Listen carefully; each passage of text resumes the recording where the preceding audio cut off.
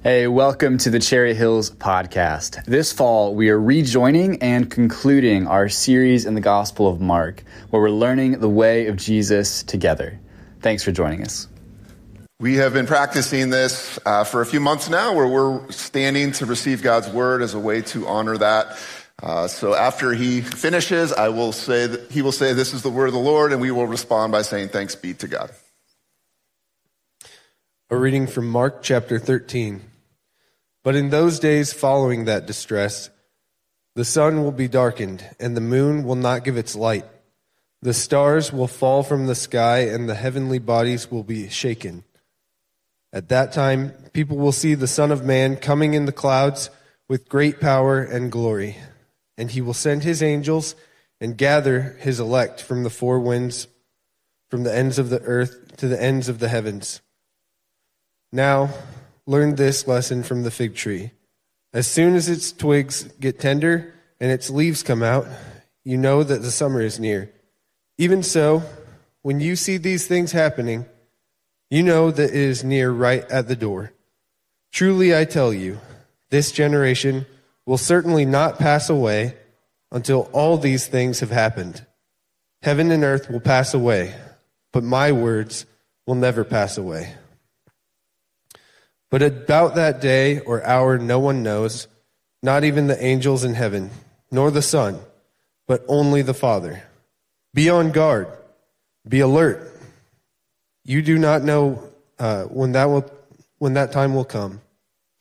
It is like a man going away. He leaves his house and puts his servants in charge, each with their assigned task, and tells the one at the door to keep watch.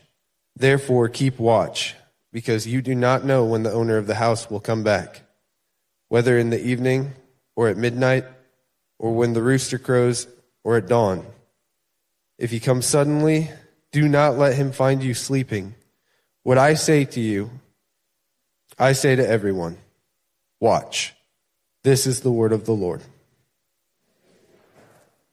You may be seated. Near the end of August, I ordered something I had been researching from eBay for a long time. The only issue was that it was coming from Japan. But thankfully, like we all know today, you get dates and you get tracking numbers so you know exactly when your stuff is going to arrive. And it said at the latest, this will arrive September 9th. And so, of course, I get home every day and I'm looking, maybe it came early. Never comes early. And September 9th rolls around and it doesn't show up. And so I contact the seller. I say, hey, it hasn't shown up. And he sends me back the tracking slip. I'm like, okay.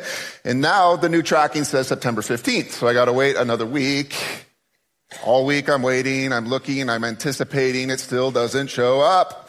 So I contact eBay. They contact the seller. And it turns out it was all a big scam. I don't know why you would do that on eBay, because you don't get any money. I got all my money back. But that's what this person decided to do. And I kept waiting with anticipation, but my package never came. And I'm sharing that simply because today we continue our series working our way through the Gospel of Mark called The Way of Jesus. And we are looking at part 2 of chapter 13 of Mark's Gospel, where Jesus is speaking about the end times and his return. Last week, if you were here, Jeff did a great job teaching us about Jesus' warnings and the difficulties and the trials that his people will face before these days. And today, if you're following, Jesus will teach that though there will be trials and waiting, Jesus will return. Unlike that package from eBay, there is a guaranteed time when Jesus will come back. One day, the King will return and set things right. Now, if you're here and you think I stole the title of this message from the Lord of the Rings, you would be 100% correct. And if you think I'm a nerd because I did that, you are also 100% correct. But the King will return. That is the story we're looking at today. And thankfully, this is one of those topics where there's absolutely no controversy within the church with a capital C. So this should be an easy day for us. Actually, you probably know there's lots of debate about passages like this. Many people have used these passages to try to figure out the specific date when Jesus will return. Other people teach that Jesus isn't actually talking about literally coming back again, so we shouldn't read it that way. Both of those are wrong. And so what I just want to do is look at this particular passage, Mark 13, and what Jesus says about his return. Now, I'm going to be upfront with you. The first part of today is going to be much more teaching. We're going to go verse by verse. If you want to take extra notes on the back, you're welcome to do that. And then we'll come to, so what, right? What does it mean that Jesus will return for us here and now today? So if you haven't already, I invite you to take your Bible, turn it to Mark 13. We're just picking up where we left off last week in verse 24. If you don't have a Bible, we have some in the seat underneath you there. You can find this on page 826 of those black Bibles. Would love for you to follow along. If you need a Bible, please take that home with you today as our gift. So let's pick it up in verse 24 where Jesus says, "But in those days, following that distress." Now, this is why we kind of split this passage in two. You can clearly see there's some sort of transition happening here in these verses. Following that distress. That included what we talked about last week, the abomination that causes desolation. It included the prediction that the temple in Jerusalem would fall. And Jesus says, okay, after that, there's some more things that are going to happen in those days. Now, when you see that in the Bible, it should give us a clue that Jesus is now talking about what Scripture calls the day of the Lord. Or if you're following, those days refers to the day of the Lord. If you've ever read the Bible in a year, you've probably seen this mentioned dozens, if not more times. First century Jewish people, like Jesus, like Paul, divided human history into two ages. There's this age and there's the age to come. This age that we live in right now resulted from the fall. It is full of poverty and war as we see even today. Injustice and hurt and disease. This is the world we live in after the fall. But there's a promise of another age that is coming, right? An age of healing and renewal at the feet of God who will return and make things new. Now, here's the key for us today in this passage. There's this transition point between these two ages in this event that is called Yom Yahweh, or the day of the Lord.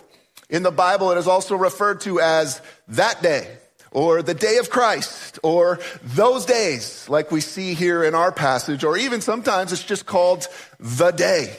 And we read about it everywhere, and here's what we need to know about this transition, this day of the Lord, the return of the King. If you're following on your notes, it is a day of judgment and defeat of God's enemies.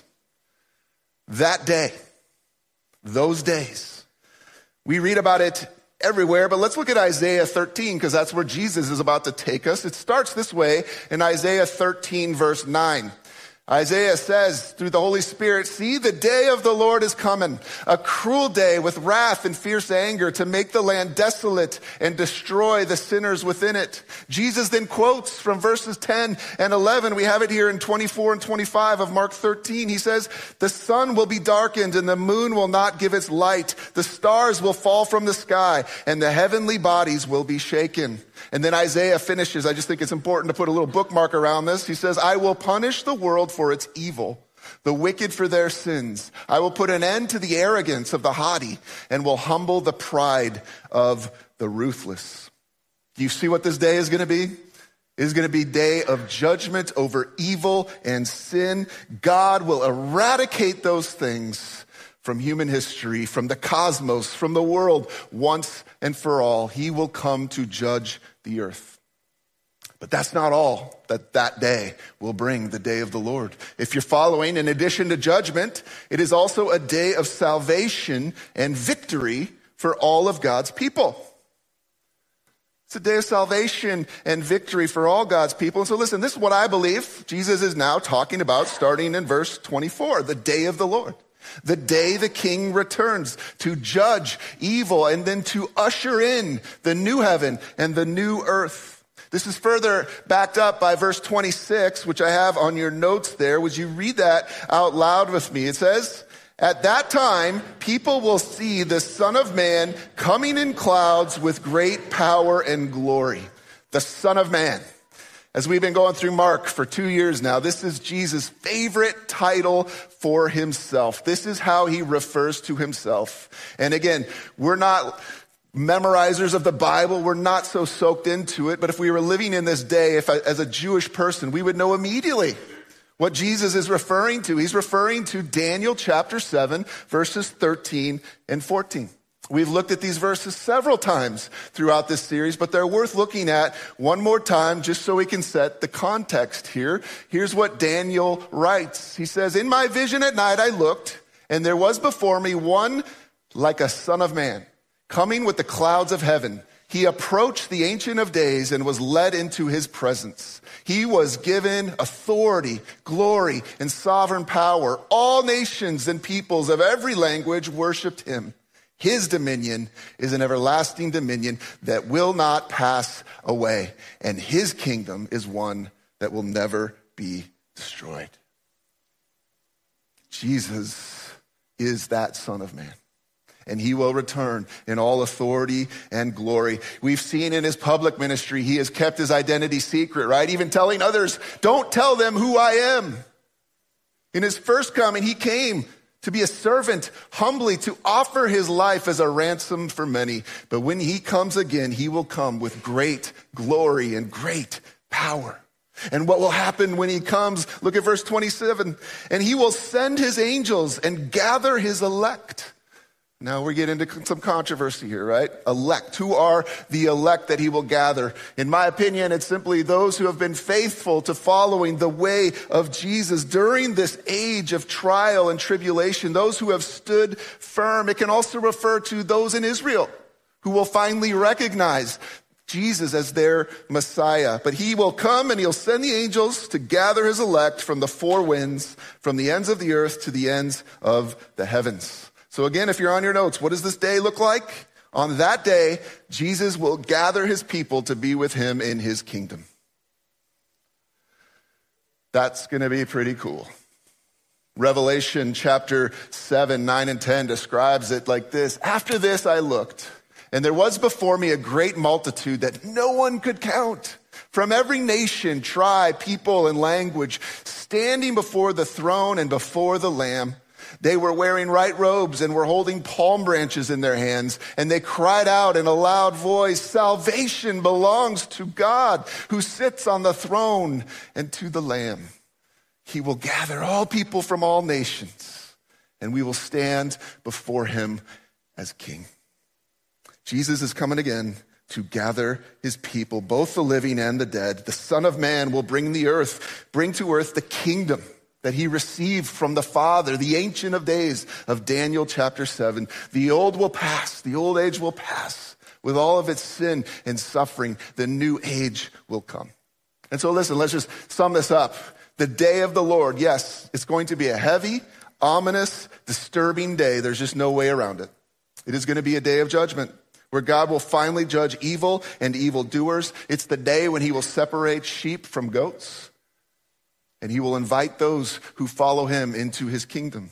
But on the other hand, I just got to say, for followers of Jesus, this is a day that hopefully you and I look forward to, because it's going to come and bring the release of all good things, of all new things, of everything that is good and true and beautiful.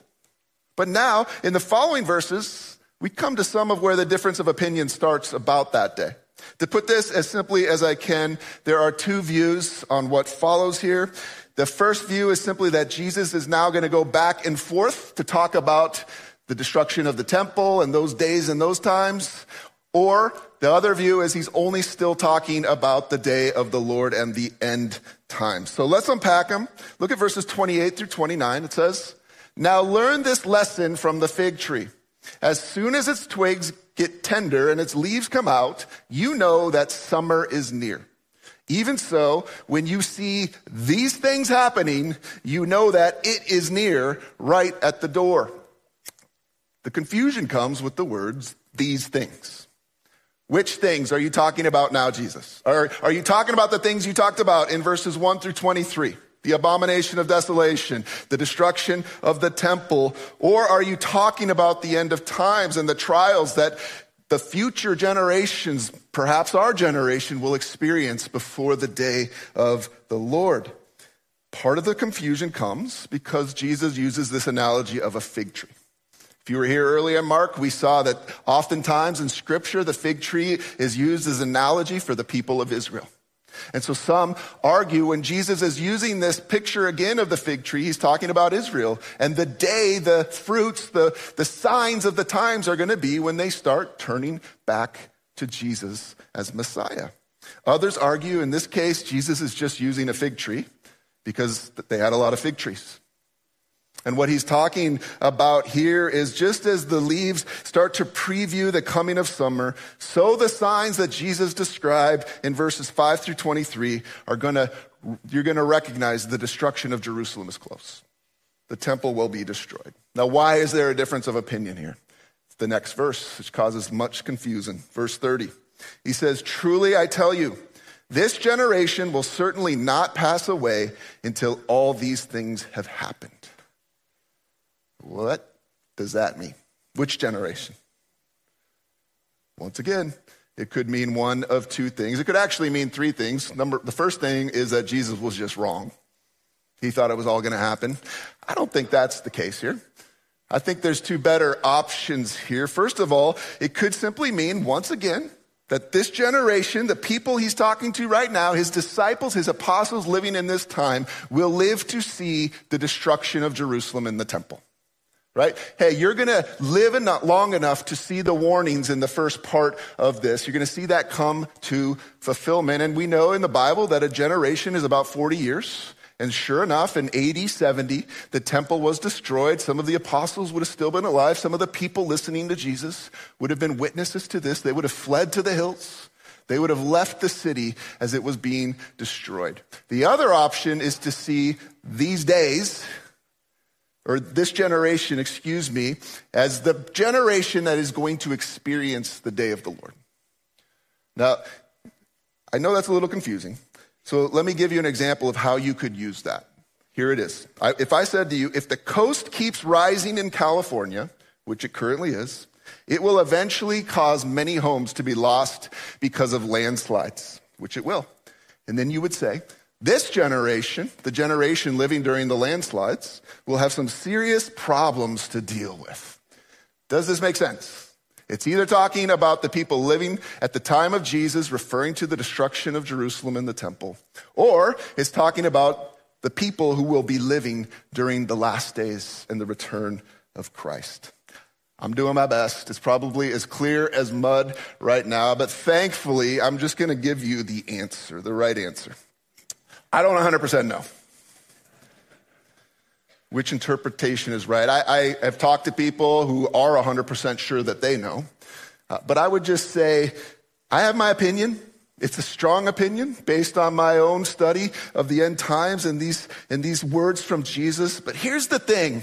I don't know how much that matters compared to the one thing we can all agree on, which is that's not really the main point of this passage. Now, it doesn't mean it's not important to look into these things, but what's important is to understand whether he's talking to the first century disciples or to the future disciples, perhaps us, for when Jesus returns, he has a bigger point in mind behind all of that whenever these things happen. What is it? Well, we're getting there. Can you be patient for a little bit? But let's get there by looking at verse 31. It says, heaven and earth, Jesus says this, heaven and earth will pass away, but my words will never pass away. This is one of the strongest statements Jesus makes in Mark's gospel about who he is, right? The temple will fall to ruin. History will come to an end. This present age, this present heaven and earth will give way to a new heaven and a new earth. But despite all that's happening, my words will remain forever. And if you're a Jewish person and you're hearing this, you're going, what'd you just say? You see, only God's words are eternal. We read in Isaiah chapter 40, verse 8, the grass withers and the flowers fall, but the word of our God endures forever. And Jesus looks at them and says, my word endures forever. I am God. and my word will stand throughout history and even beyond the present history. Therefore, if you're following, Jesus unmistakably calls himself the eternal God. And he says his words are what we stand by, what we can know as truth. This is why, as Protestants, we say something called sola scriptura. By scripture alone, right? That's what we stand on as our anchor, as our foundation, because God's word alone is eternal. No other human tradition is eternal. It is God's word that is eternal. It will not change. Even though culture tries to change it, even though different societies try to make it say something else, God's word stands forever. Jesus' word stands forever. We can know who God is and the way he has called us to live as his followers. God's word is the anchor. Now and whatever generations come and go, his word stands firm. And with that in mind, we now come to what I think is the main point of this text, starting in verse 32. It says, but about that day, okay, for sure we know he's back to talking about the day of the Lord, or hour, no one knows. Not even the angels in heaven, nor the Son, but only the Father. Interesting. Jesus doesn't know when this day is going to happen. Now, I'm going to say something. I don't think that's true anymore. I think once Jesus ascended into heaven, he retook his glorified body next to the Father. Jesus is God. He now knows that day. But for a time, we know when he came to earth, he set aside some of his godly powers, right? Like omniscience. He didn't know all things at that time. Omnipotence. He wasn't all powerful when he came to be a human being in the incarnation.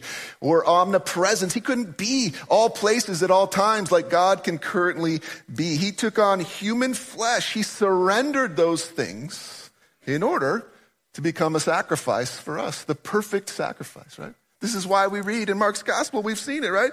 He gets hungry. If he was really God, he didn't have to. God doesn't eat in heaven, right? He gets tired. He experienced thirst. He was killed. So this statement in my mind simply means no human being can know when these things are going to happen. Or if you're following, Jesus clearly states no one knows when this will happen, when the end times will happen, when the day of the Lord is coming. And if anybody says they do, I would say as much as that's nothing less than blasphemy, really, to say, I know God's mind. I know it so well. I know the exact date when he is going to return. I know the exact time and date when he's going to return. People have actually done that, right? They said, it's going to happen on this day, at this time. Whew. Jesus didn't know it. He now does as God because only God knows. Now, let's read verse 33 out loud here. This is what Jesus wants to tell us about all of this. Ready? Be on guard. Be alert. You do not know when that time will come. Since we can't know the date of his return, he says, just be ready no matter what. Just be ready. And then he uses this another analogy. He says, it's going to be like a man going away. He leaves his house and puts his servants in charge, each with their assigned task, and tells the one at the door to keep watch. I'm leaving. I'm going away, but I'm coming back. And I'm leaving you with some work to do. So stay alert. Stay awake. Keep doing what I've called you to do as my disciples. Verse 35. Therefore keep watch, because you do not know when the owner of the house will come back, whether in the evening or at midnight or when the rooster crows or at dawn. If he comes suddenly, do not let him find you sleeping. What I say to you, I say to everyone, watch. So what's the main idea of this whole discourse? It's simple, but it is not easy to apply in our lives today. If you're following, we may not know when, but we do know what we should be doing. No matter where you fall on when these things are going to take place. I mean, the war in Israel right now, perhaps it is a sign that the days are coming. Perhaps it's not. No matter where you fall on that, Jesus wants us to focus on how we are living right here and right now until he returns. Can we agree with that? Great. So how does he want us to live? Well, I see 4 things in this text, and this is how we're going to kind of get ourselves out of this today, or how we're going to finish today. The first thing is stay away from anybody who makes specific predictions. Notice the word specific. Again, we're going to notice things in the world that are happening that could point to these days, but nobody knows the exact day when these things will happen. This stuff's kind of fun once you get into it, right? Trying to figure out the end times and all these kind of things that are happening in our world. It's fun to solve mysteries, to try to put the puzzle pieces together, but people have been predicting the return of Christ since 70 AD, right? And every decade since. There's always wars and rumors of wars and earthquakes and so on and so forth. And so when people predict specific dates, I think it causes a lot of confusion. It can cause an attitude like, well, if he's coming here, if he's coming soon, I don't really need to care about what's happening right here and right now. He's coming, and somebody said 1986. I can't remember the pastor's name, right? He didn't come. He changed the date. He didn't come. I appreciate the words of Chuck Swindoll here. I have them on the screen for you to follow. Chuck writes, "Too many want to foolishly point at current events and announce, this is it. This is the event predicted in the Bible. This is the Antichrist. These are the last days."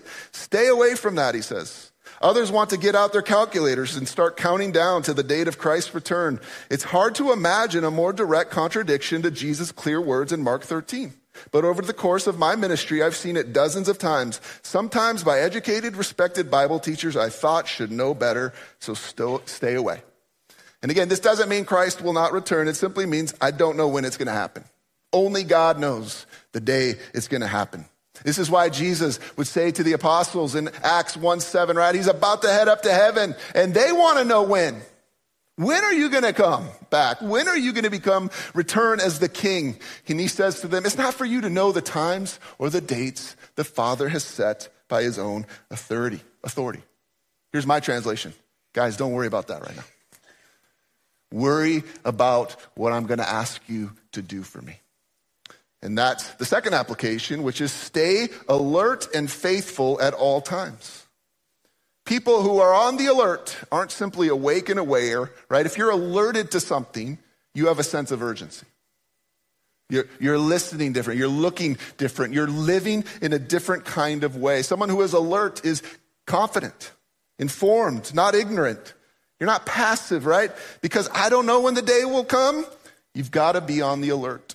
If you have ever had a child, you know exactly what we're talking about right now, right? You get to about 9 months, you've got that bag packed because you just don't know when exactly the moment is going to come when you have to rush to the hospital. And it's the same thing here. We don't know exactly when it's going to happen. Could it be getting closer?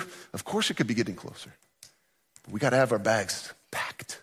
We've got to always be ready and on alert for that day. If you're following for me, what this means is we should live every day as if it will be our last day. You wake up in the morning, you say, I don't know. It could be today. It might not be today. But regardless, Jesus says, don't fall asleep. Stay awake. Stay alert. In the New Testament, you know what sleep is a metaphor for? 2 things. It's either death or spiritual dullness. Going through the motions. I've met people who are like, well, I'm going to live however I want to live, and at the end of my life, I'll repent and turn to Jesus. Like, oh, no.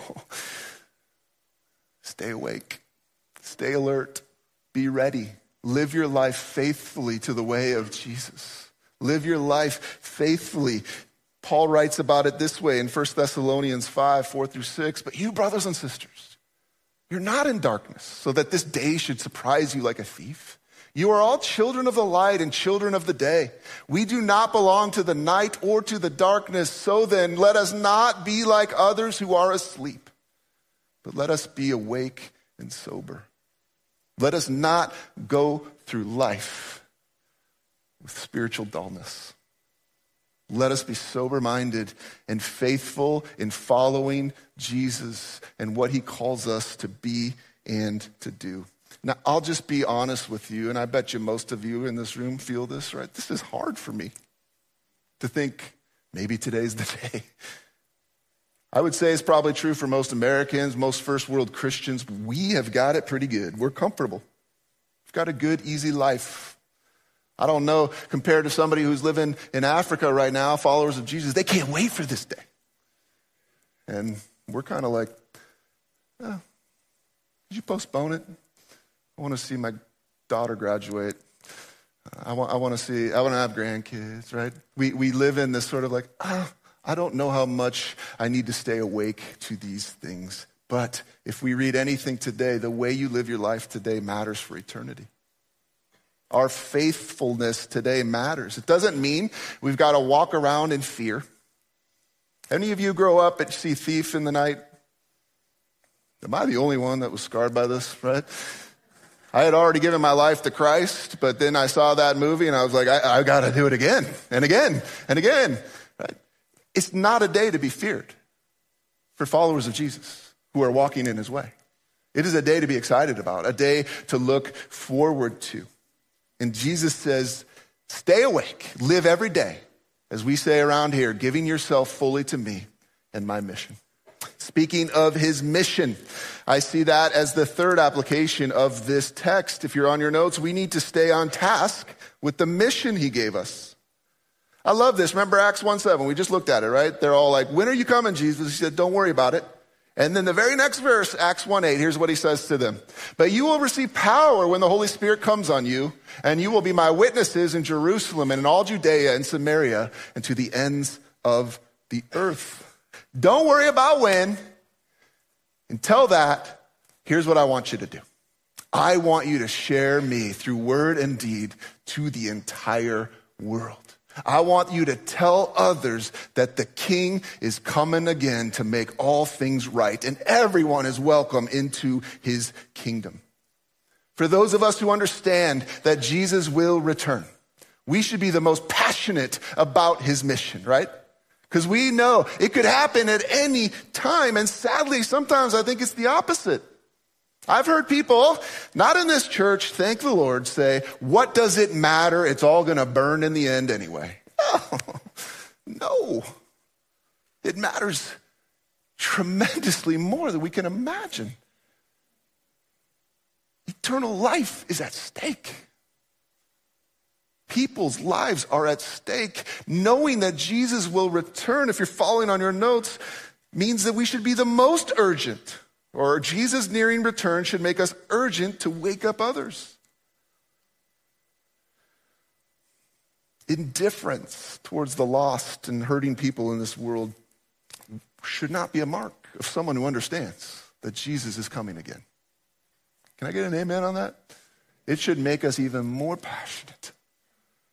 Final thing I just want to say about this, anytime the end times passages are talked about, means the author is writing to a specific church, and he wants them, if you're following, to stay hopeful that the King will return and set everything right.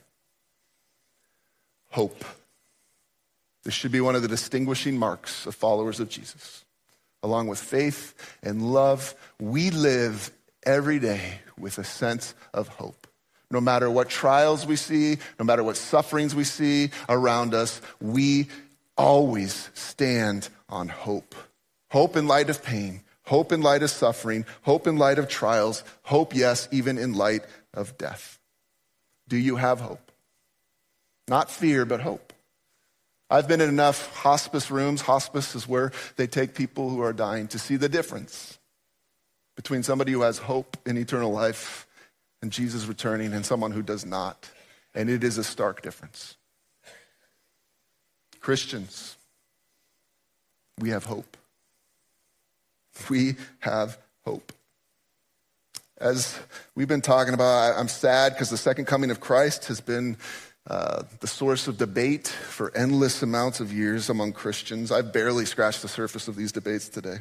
And I got to say again, it's not like those questions aren't worth asking and investigating, but they were never really the primary concern of the biblical authors. Their concern was always writing to a specific audience who needed a word of hope. As Paul puts it in 1 Corinthians 15, 51 through 56, listen, I tell you a mystery. We will not all sleep, but we will all be changed in a flash, in the twinkling of an eye, at the last trumpet. For the trumpet will sound, the dead will be raised imperishable, and we will be changed. For the perishable must clothe themselves with the imperishable, and the mortal with immortality. When the perishable has been clothed with the imperishable, and the mortal with immortality, then the saying that is written will come true. Death has been swallowed up in victory. Where, O death, is your victory? Where, O death, is your sting? And now read verse 57 on your notes out loud with me there. Paul writes, but thanks be to God, he gives us the victory through our Lord Jesus Christ. So loved ones, no matter what you face, the victory is yours. No matter what you're suffering through right now, the victory is yours. No matter what trials we may face as those days approach, the victory is ours. Even in the face of death, the victory is ours. If you're following, we can know that in Christ, the victory is ours both now and forever. That is the hope that we have in the return of the King. Amen. Thank you for listening to this week's teaching. If you'd like more info on our church, you can visit our website or find us on Facebook.